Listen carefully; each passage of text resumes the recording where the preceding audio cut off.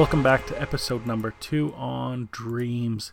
Thank you guys so much for joining me. My name is Alvin. I'm the host, and the first episode that we went over God speaking to us and how we can start to write those things down and pay attention to those dreams. And as we do that, I believe that you're going to start to remember more of your dreams. It's going to be easier for you to dream. You're going to show God that you're paying attention to what He is giving you in the night season, and you're being a steward of those things.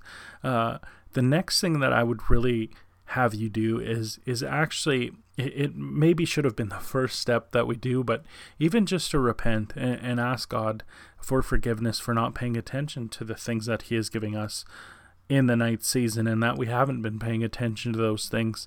And I believe even as we continue to posture our heart in humility, God is going to give us more again. And so I want to continue with journaling as we do that. And I believe that God is going to start to give you more dreams in the night season.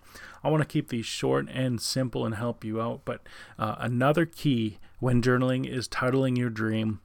Oftentimes when I have had people title their dreams, or even myself, I will stop and I will look at the dream after I write it down.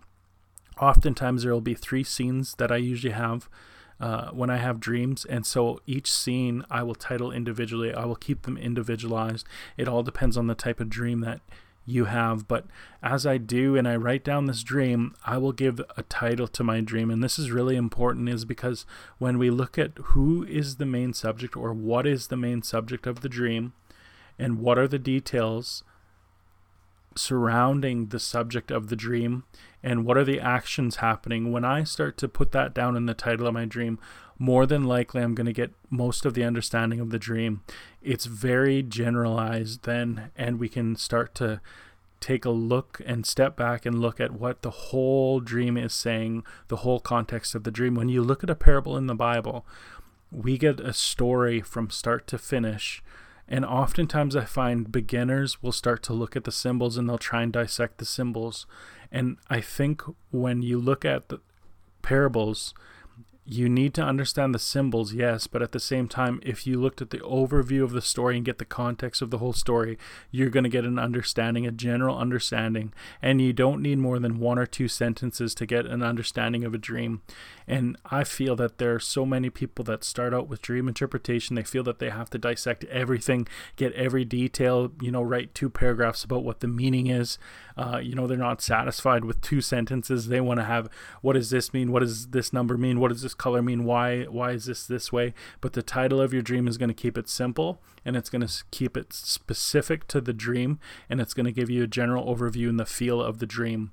After that, then you can start diving into a little bit more about the thoughts and feelings, the location in your dream. You can start to look at the symbols, what each symbol means in your dream. I believe that God is so specific that there is meaning behind everything, yes, but if we dissect everything right away, it's going to cause us confusion. So write down your dream, write down the details of your dream, and title your dream. This is going to help you immensely, because it's going to take a step back and say, let's not get carried away right off the start, but we can just get the title down. And that's going to give you a good clue on what the Holy Spirit is saying. And again, we can't do this in a cookie cutter way. I'm not trying to present it that way. I'm giving you tips on things that you can do. But ask the Holy Spirit as you do these things. Ask the Holy Spirit, what is a good title to this dream?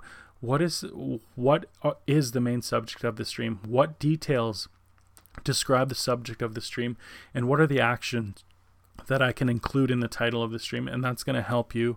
And the Holy Spirit, I believe, is going to breathe on this. Again, we talked about remembering the dreams as we start to write them down. So your journal should have the date and time of your dream and the title of your dream. And that's going to help you, again, to start to have the Holy Spirit speak to you. And there's something about just putting down your dream to paper. There's something that I have on my phone. I can type it in, but even after that, I'll take that dream and I'll put it in a journal, or I'll just be putting it in a notebook or on a piece of paper. And even as I write, there's something when I put it to paper that means more than just writing in my phone. So I hope that this tip helped you today. If you have a dream that you'd like me to interpret, or have a question about dreams, please write to me. servantsoffire@gmail.com, servantsoffire at gmail.com. It will be in the show notes as well too. If you could just comment on the Facebook post or wherever you found this, just write in your question or a dream that you have, and we will be sure and try and interpret it on the show as soon as we can. So blessings, guys, and next week we're going to continue with journaling and things to look for in your dream, and we will get farther and farther into understanding and trying to keep things as simple as possible with dream interpretation. So bless you guys, and we will talk to you soon.